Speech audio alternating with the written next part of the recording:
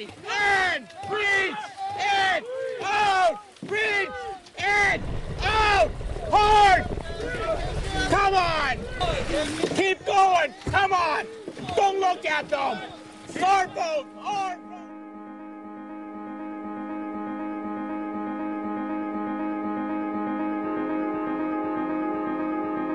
Sometimes you get along great and things work out really well. Sometimes they don't. But you still have to find a way to work together. That's what a team is all about. It's life.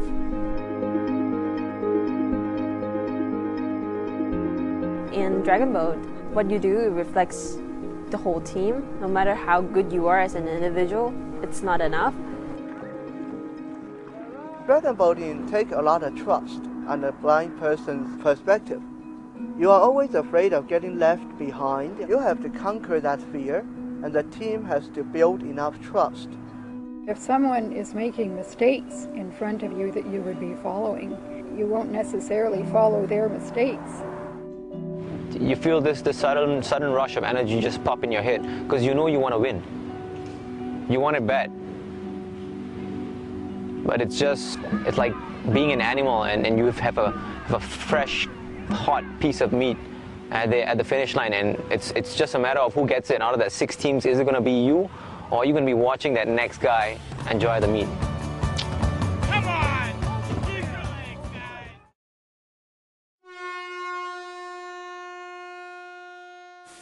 You are listening to the Johnny Tiger Experience, episode 18. Today's quote: "At the end of the day, what I fear most is to have nothing worthy to write in my diary." I am Johnny Tiger, and this is my universe.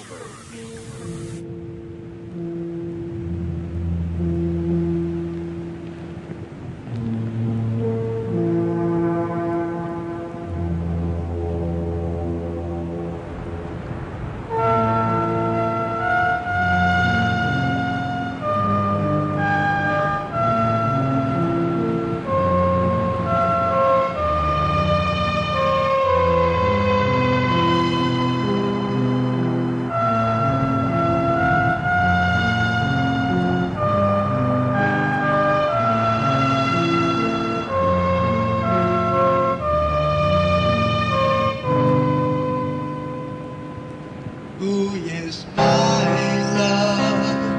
The open sea. Where is my home? It's on the waves. Where I go, I don't know, nor do I care, 'cause I'm alone. Sailing 7 seas alone, just a sailor of the storm, sailing far across the ocean,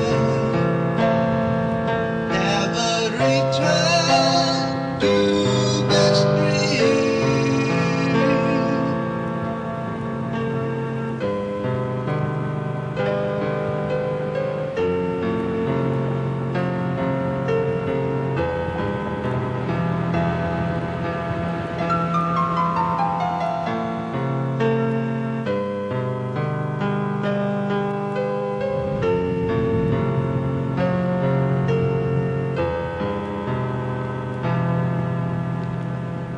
Some may wonder how I stand the endless vision of blue and gray. Some may laugh behind my back, but I don't care, 'cause I am free. Sailing 7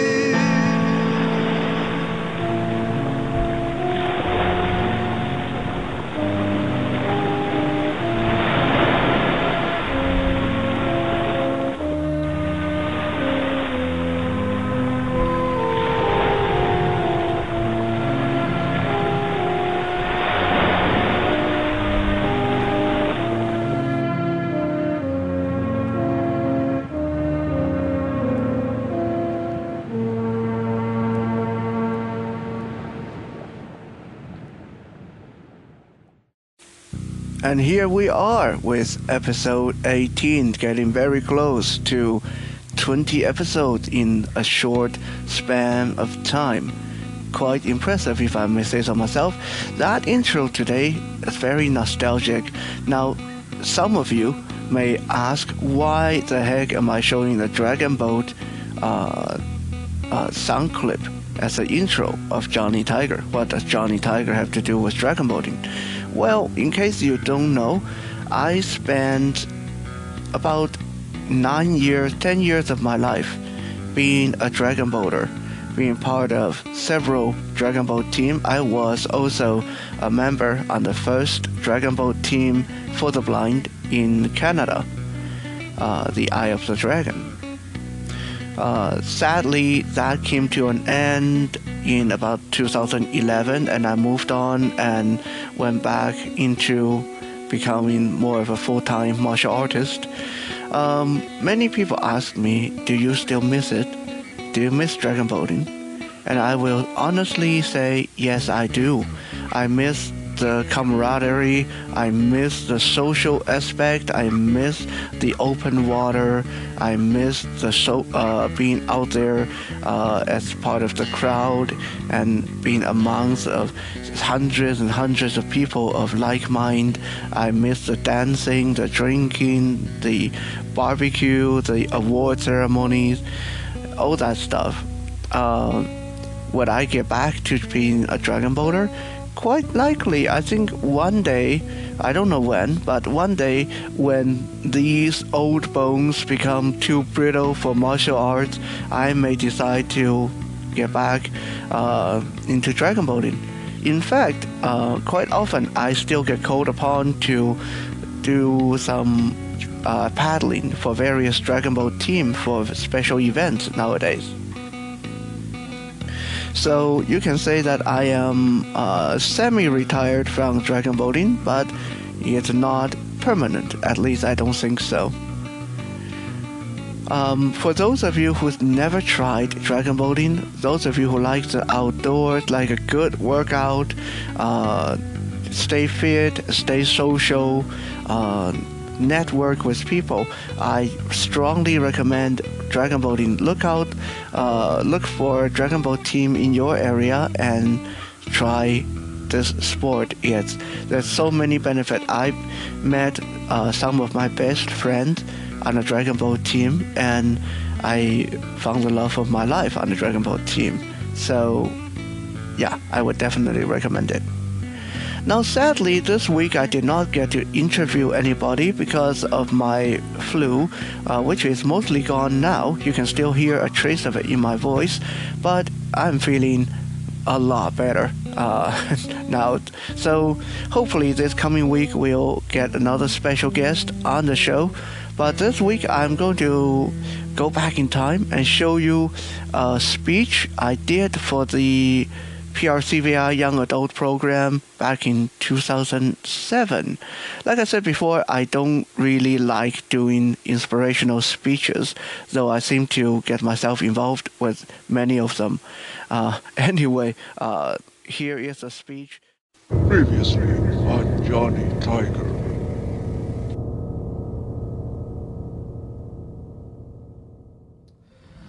All right.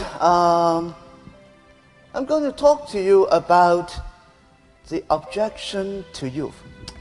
Or I mean the objective of youth. No, actually I'm going to talk a bit about growing up. I think most of us would think that we are grown up or we are growing up. But before I go into that, I guess I'll give you a bit of background about who I am. My name's Johnny, and I left home and moved out on my own as soon as I finished high school, when I turned 18. Had to pay about $550 rent a month as I worked my way through college and then university. I started at Kwanglen College, so that's what bit of an easier start for me because I had to work and try to live off whatever I was paid, and also survive and pay my tuition and student loans. Finished school 2 years ago, social work at BC Open Learning University. Now I work as an interpersonal and social relationship specialist, and I also teach a form of self-defense on the side called lethal counterattack. I teach privately at the local community centers or at my clients' or students' leisure. Some of you might have saw me just recently on TV or newspaper being involved with the Canadian Idol.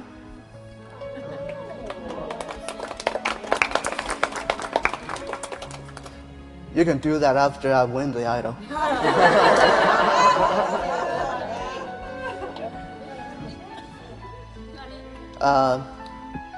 2 or 3 years ago, me and my band, including my girlfriend, we had released 2 albums with a few independent online distribution companies.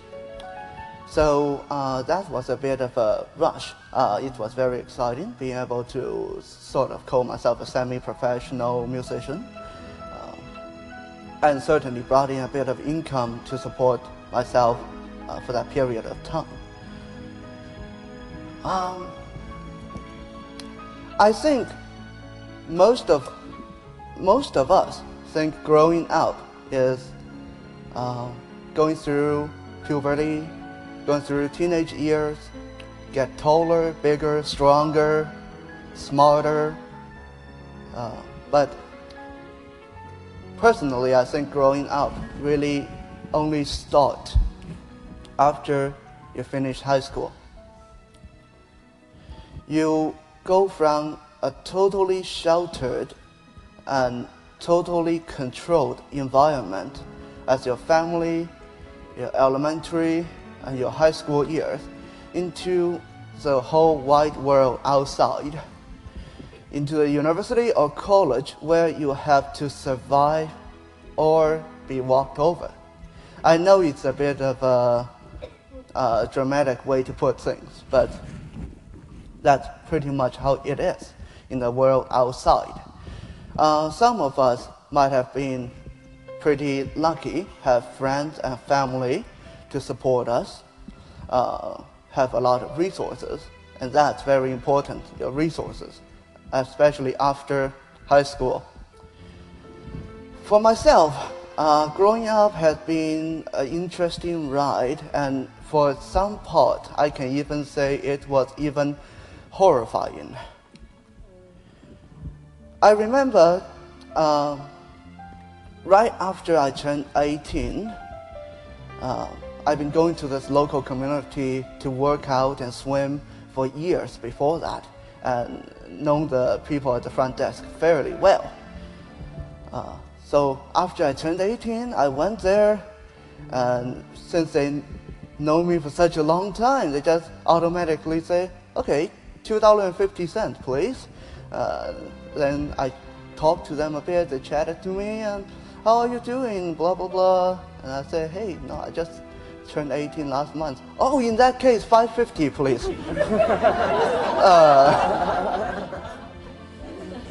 As I said, sometimes it can be a bit of a horrifying situation.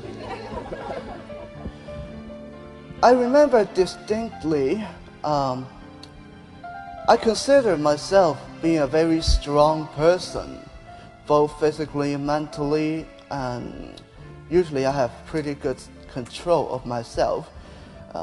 Although if you talk to some of my high school teachers, they might differ at that point. But I remember the first night I moved out of my family and actually sleep in a place where I could call my own home. A place that I paid with my own money, and a place that it was kind of shabby, nothing fancy, but it was home. But it was empty. And in the middle of the night, for no reason, I found myself waking up in tears. I didn't know what I was in tears for. I didn't know what I dreamed about or what happened. I just woke up with this deep sense of emptiness inside of me, all around me. And then that was sort of my introduction to it's time to grow up. And ever since then, I try to do the best I can, cope with things. Sometimes, actually many times, we would make mistakes. I mean, if we don't make mistakes, then we wouldn't learn anything. And part of growing up is learning. And to learn from your mistake is not to waste those times that you spend on making those mistakes. What surprised me the most after I finished high school was, well, first, how harsh things can be. You know, in high school, if you've done something wrong, or you make a really big mistake getting yourself into trouble, you can usually call home and say, Dad, we got a bit of a problem. Can you come and, explain things for me? Or you can go to a trusted teacher, say, I really need some help here. But you might find more and more after you get out of high school, when you approach people and say, I have a bit of a situation here, I really need some help, you'll probably get one of three things. First, some people would say, now why would you do something so stupid like that? Or you will get someone that say, I'm sorry, I really appreciate your problem, but I can't help you. Or you will get someone even worse. You should have known better.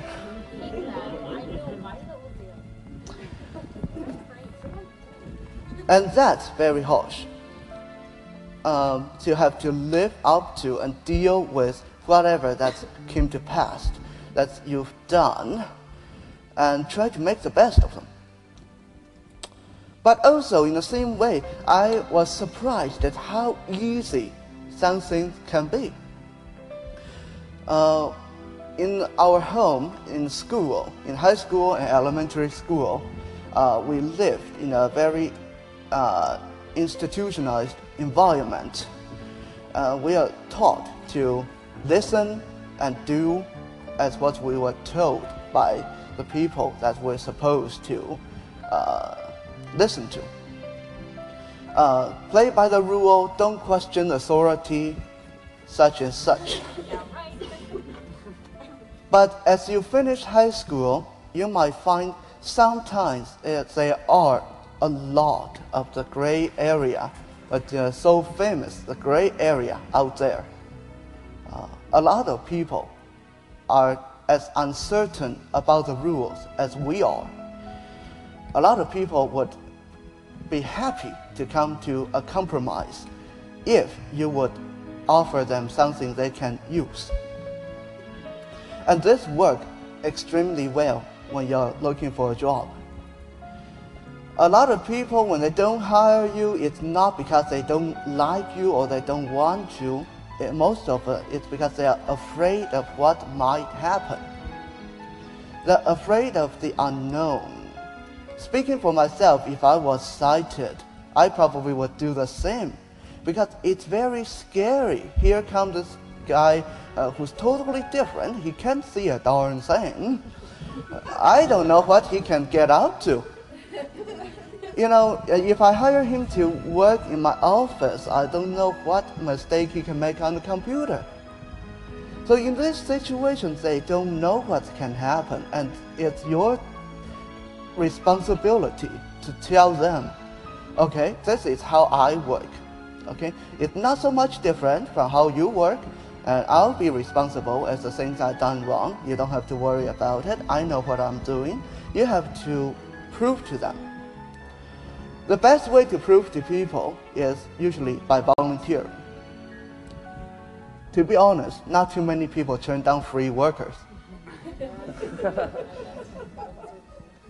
And I have gone through similar situations where I say, okay, I'll work for you for 2 months for free. But if you are not satisfied, then fine. But if you are, I would appreciate you giving me a chance as a paid worker. And a lot of people actually would go for that.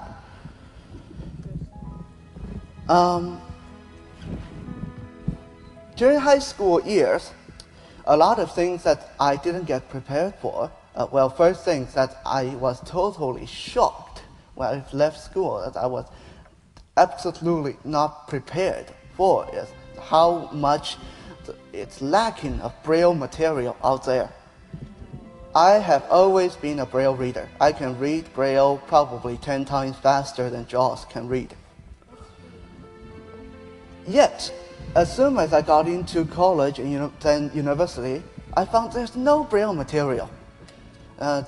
Most of the advisors, they are either very apologetic or they say, okay, we'll try to get you Braille material. And then by the time the course starts, I'm sorry, we can't get any Braille material. You have to live with tapes. What are you supposed to do?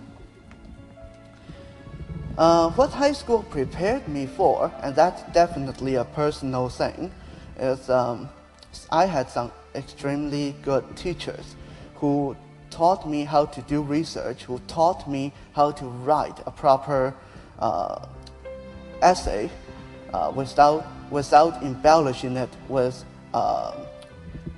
literature and flowery language. I had some very good teachers that would criticize me and help me. So I think sometimes if you get criticized in high school, don't take it too hard.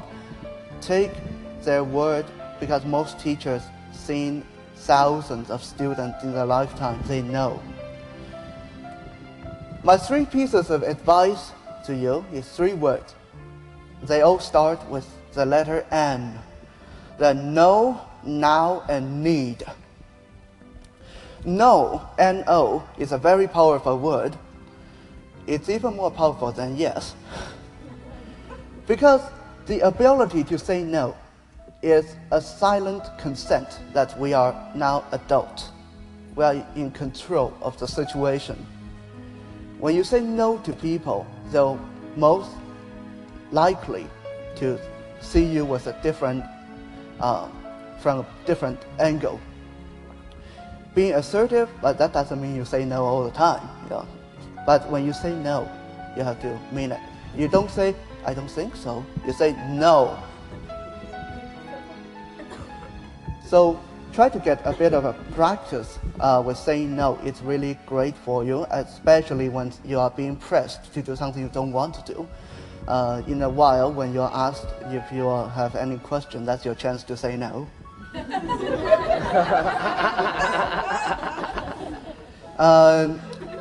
The second word, now, that's also very important. It's a commanding word, now.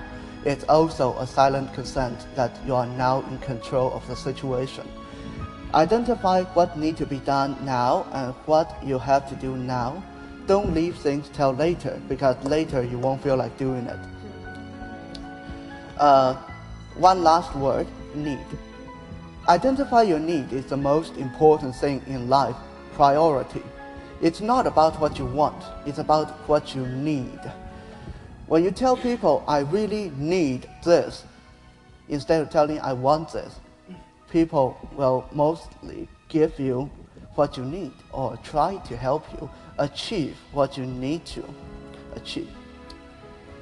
So I see that the time's up, and now is your time to say no.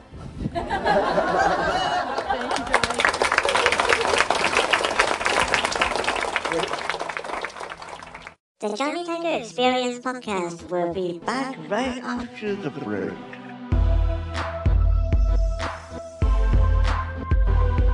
It's 3 a.m. I'm on your comments page in a real bad mood, ain't left my room in days. I cut you so deep cause I'm a real sharp linguist. Flame with such heat you'll need that fire extinguished. Never talk to a girl, that's just how I roll. If I think that you're wrong, I'll call you noobs a troll, and I mean it. That's what gives me swag, even though we both know that I'm a giant pussy fart. Internet tough guy, I slap you around from the safety of my basement, that's just how I get down. I'm a keyboard warrior putting people in shock. I'ma wound you with my words, caps always on lock. Your video sucks, yo, there I said it. Done nothing with my life, but I don't regret it. Take it out on you in the form of a comment. Thumbs up, thumbs down, if you wanna vomit. I behind my keyboard and I'm feeling badass, reminiscent of the very best sex I've ever had. And coincidentally, I was by myself, unless you count that zucchini from my mom's top shelf. Internet tough guy, I slap you around from the safety of my basement, that's just how I get down. I'm a keyboard warrior putting people in shock. I'ma wound you with my words, caps always on lock. Internet tough guy, slapping you around from the safety of my basement, that's just how I get down. I'm a keyboard warrior putting people in shock. I'ma wound you with my words, caps always on lock. 3 p.m. I'm back at it again. I'm smoking stitches with my fingers cause I've never made friends. When I'm really pissed off, I pound the shift key. Mother F-U-C, so you know that it's me. Rat-tat-tat-tat, 80 words every minute. Gigabyte, gangsta fool, yo, I'm in it to win it. On a keyboard conquest, I'm the Genghis Khan. I'm ripping nerds with my words till the break of dawn. If you're feeling like crap, yo, I feel better. You can't see me on my gay-ass sweater. Only wear this shit cause I got it for Christmas. What brand is it? Bitch, none of your business. Internet tough guy, I slap you around from the safety of my basement, that's just how I get down. I'm a keyboard warrior putting people in shock. I'ma wound you with my words, caps always on lock. On YouTube, 13 hours a day, telling every single user that their videos are gay. I search to find clips that I don't wanna view, just so I can spit out all the hate that I spew. After YouTube, I'd like to hit up the forum, telling fellas that they fail, maybe call them a moron. Now my mom's yelling saying you gotta move out. Mama be here till I die, that's without any doubt. Internet tough guy, I slap you around from the safety of my basement, that's just how I get down. I'm a keyboard warrior putting people in shock. I'ma wound you with my words, caps always on lock. Internet tough guy, slapping you around from the safety of my basement, that's just how I get down. I'm a keyboard warrior putting people in shock. I'ma wound you with my words, caps on lock.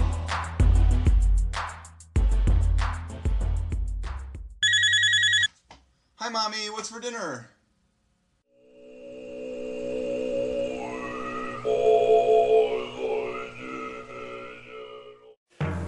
Blades 101, where plastic bottles meet their doom.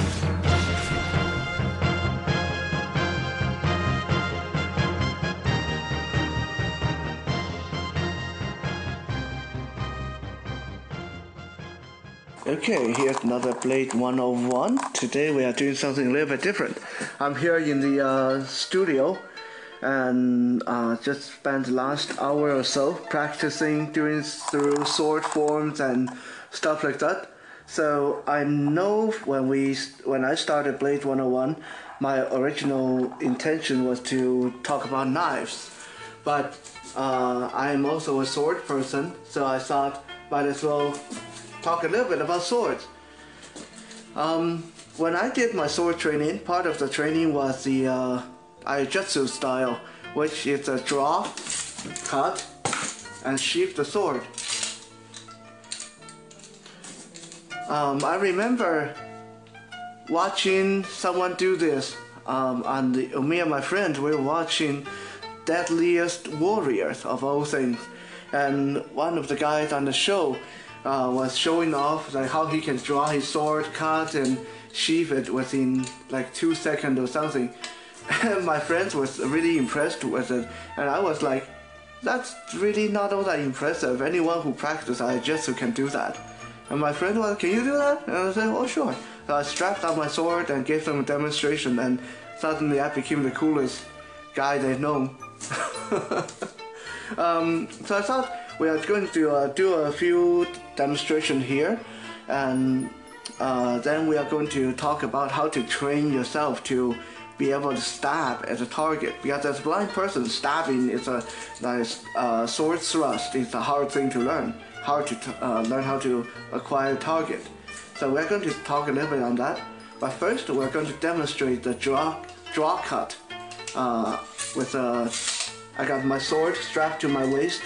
The scabbard is resting against my left hip. I'm wearing a short dueling saber. Most people would do this with a wakizashi or a katana, but I have a fondness for short sabers, so that's why I'm doing this with a short saber. The techniques are pretty much the same. So there again, our objective is to draw, cut, and sheath. Again, draw, cut, sheath.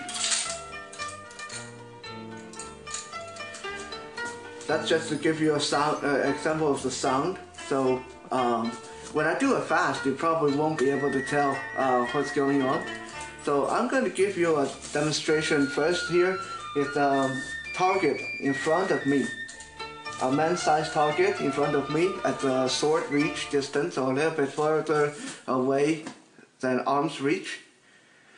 I'm going to start out with my hands in front of me, like on my chest.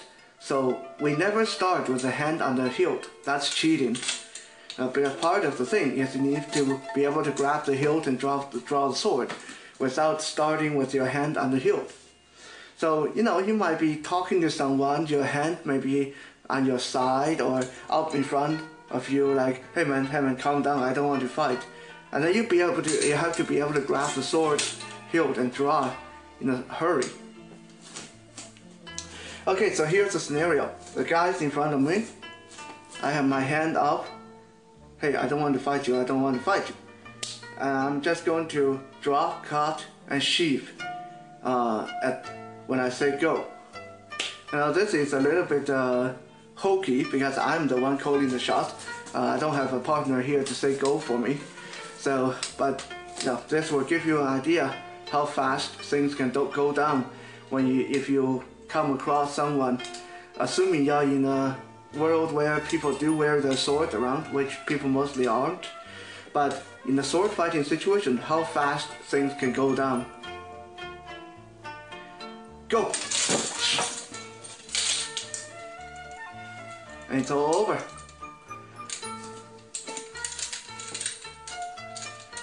Let's try that again. Hand in front of me. Hey man, I don't want to fight. Go! All over. The only slow part that I'm not very good at yet is the resheathing of the sword. That usually takes a bit of practice because you don't want to rush that until you're really, really good. A lot of people stab themselves in the leg or stomach when they try to rush the part where they resheath the sword. I can do this with my back to the target as well. Let's say I got my sword on my hip and someone is coming up behind me trying to attack me. Of course, this is all hypothetical. You know, this will not happen in real life because I don't wear my sword on the street anyway. But let's assume that I'm in a fantasy world, that someone is coming up behind me and trying to menace me with a sword.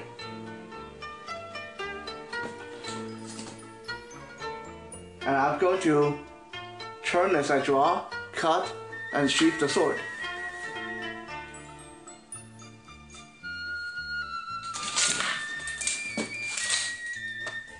And it's over. Let's try again.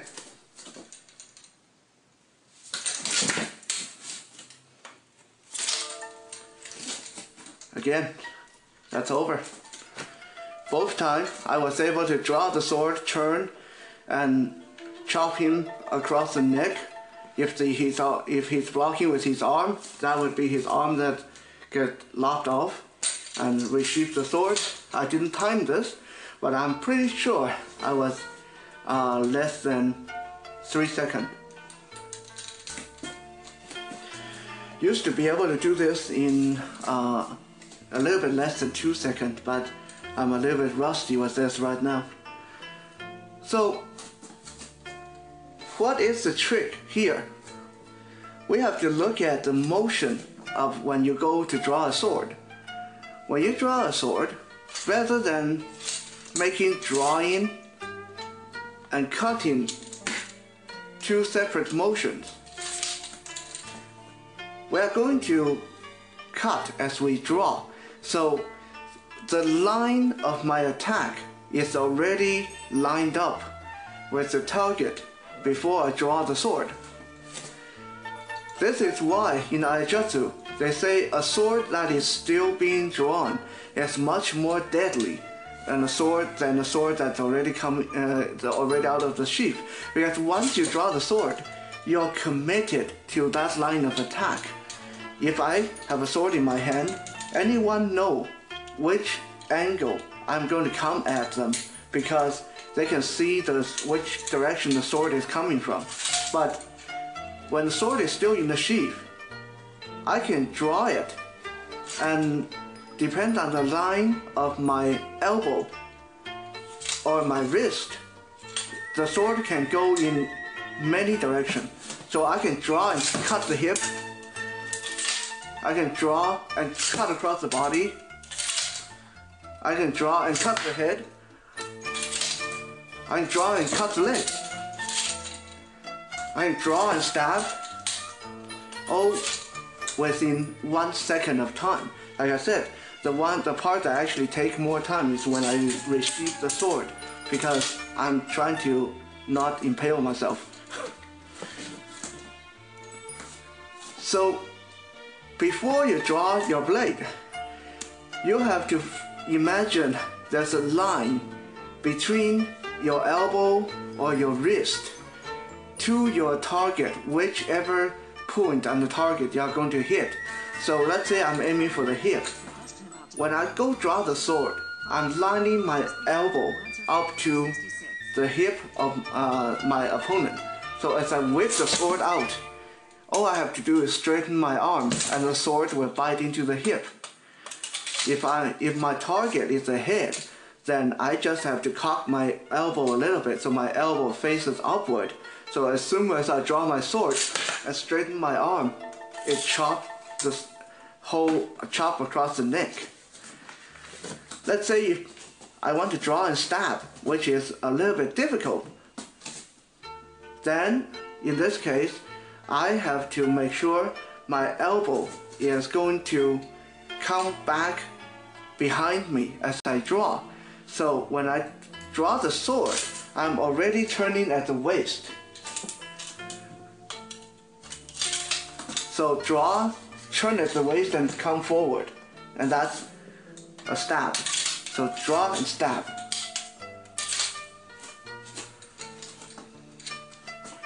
This does not only apply to cut. If I want to deter the person but I don't want to kill them, after I draw, all I have to do is flick with my thumb, and the back of the sword, the blunt edge, in other words, I can hit them with that. Look at that again. This time I'm going to draw and hit and sheath, and you'll notice that it's just as fast.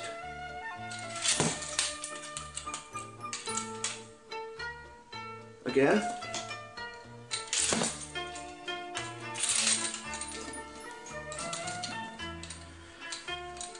So as you can tell, a sword doesn't always have to kill.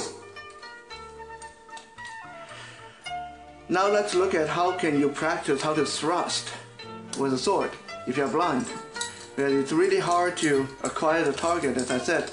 Even for sighted people, trying to get them to nail a head-sized target that's hanging on a rope is very, very difficult sometimes. You have to have really good hand-eye coordination generally. So, okay, I'm going to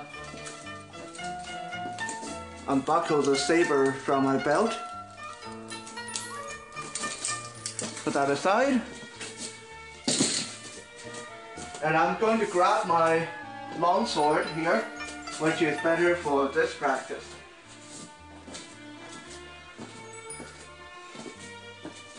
For beginners, what you want to do is you put your free hand fingertip on the target you're going to hit. and then step back 1, 2. Two steps, keeping your hand in the air, pointing at the target. So what this does is, all I have to do is bring the sword in line with my pointing hand and hit and strike forward. And I hit the target.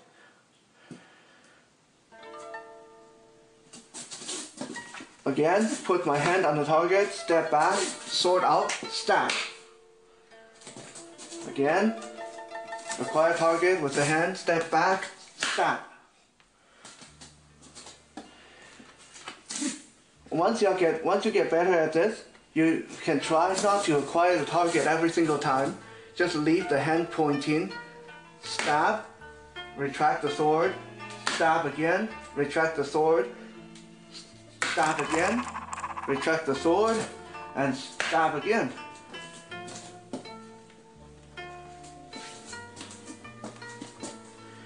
As long as you keep that arm nice and stiff and pointing in the right direction, this should be something you can work on.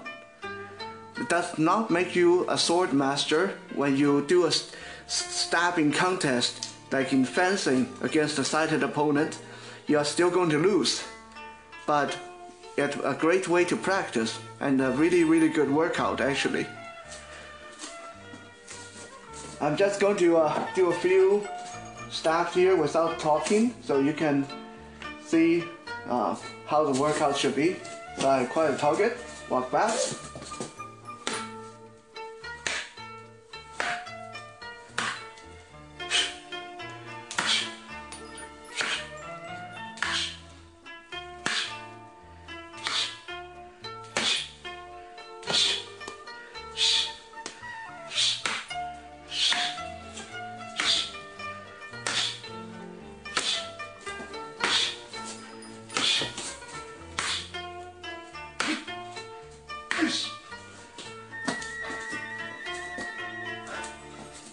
Yep, and that's it. It is a pretty good workout. That was less than a minute of repeated stabbing, thrusting with a sword at a head-sized target. And my right arm, I can feel the burn. So, this is how a blind person can learn how to do this simple sword trick. How to stab, how to draw and cut. Remember, when you're playing with knives or swords, be responsible and always have control. Knives don't kill people. People kill people.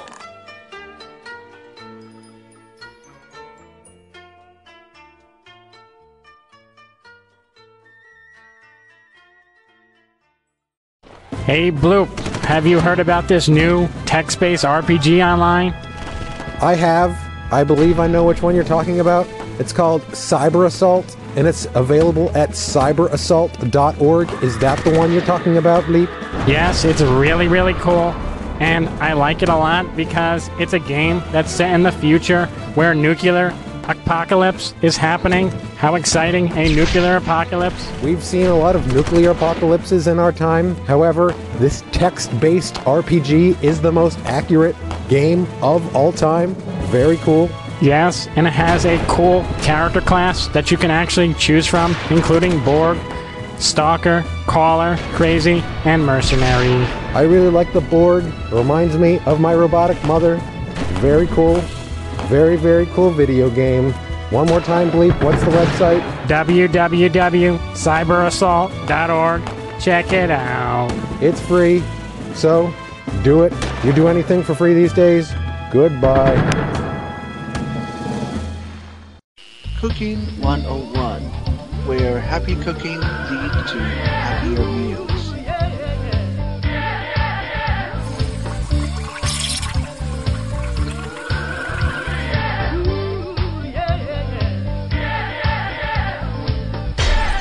Oops.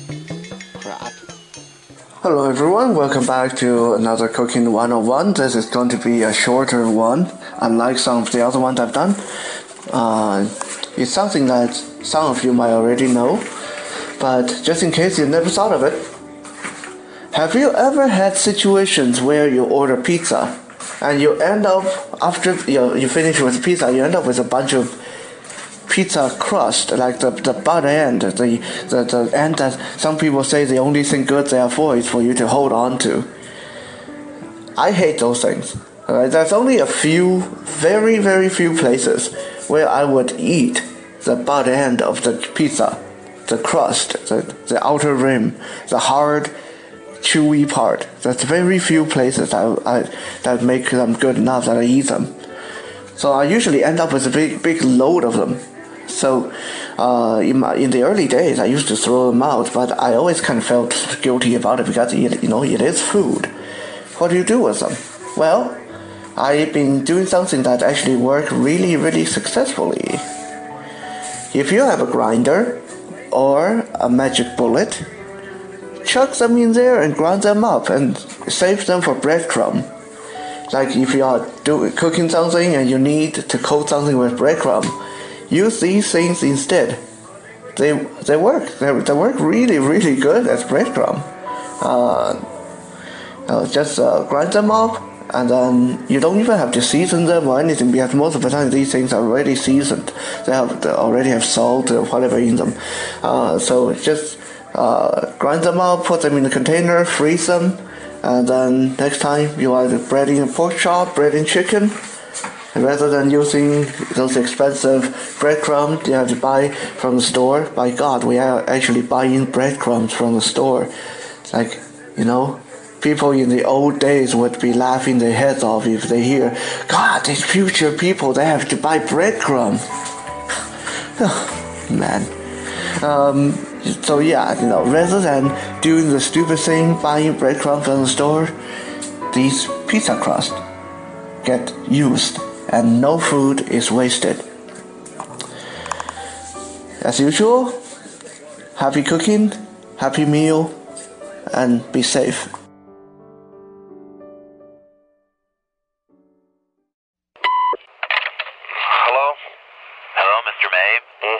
This is Brian, calling from Olin Photography Studio. I was calling to let you know about our family portrait special we have.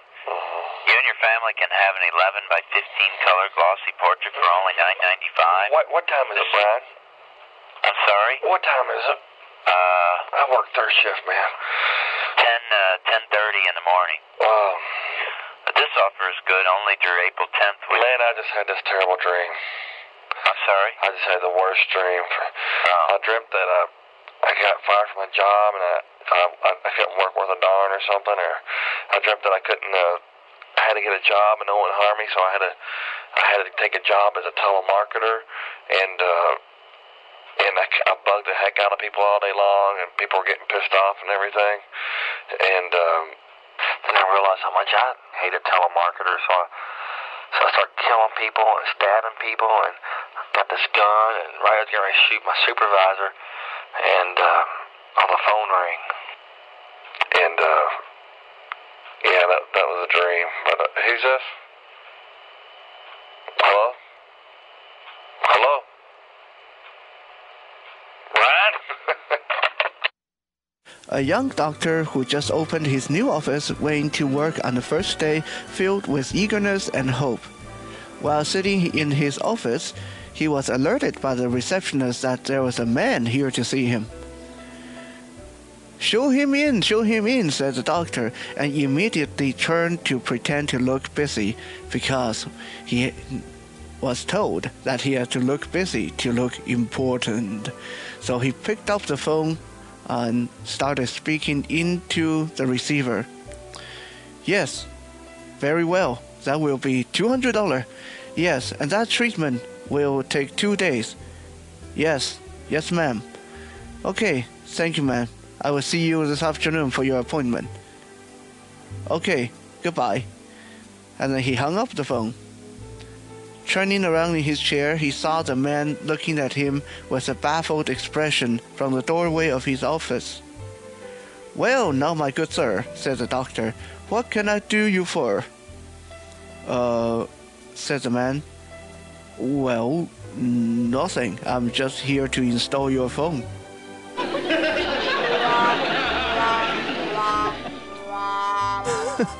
I guess you just can't win them all.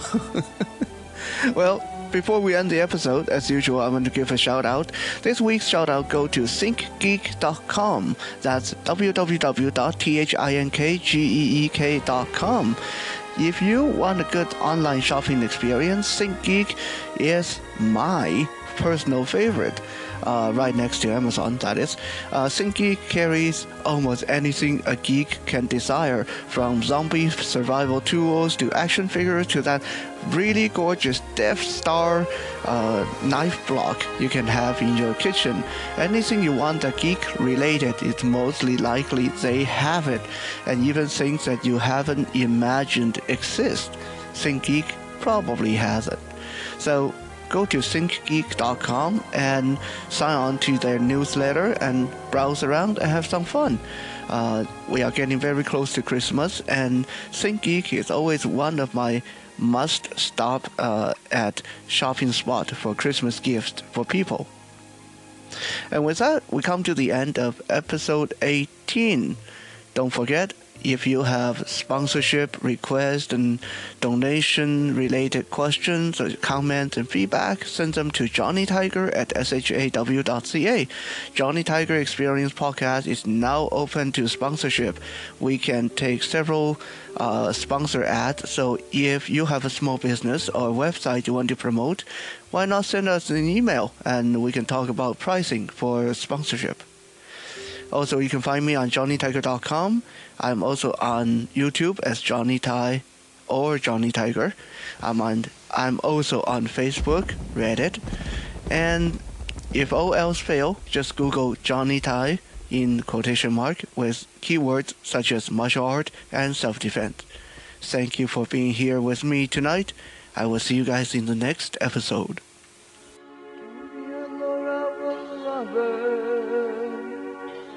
He wanted to give her everything, flowers, presents, and most of all, a wedding ring.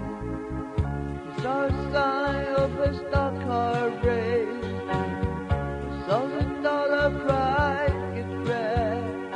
He couldn't get Laura on the phone, so to her mother, Tommy said, tell Laura I love her, tell Laura I need her, tell Laura I may be late, I've something to do that cannot wait. He drove his car to the racing ground. He was the youngest driver there, and the crowd roared as they started the race. At the track they drove at a deadly pace. No one knows what happened that day.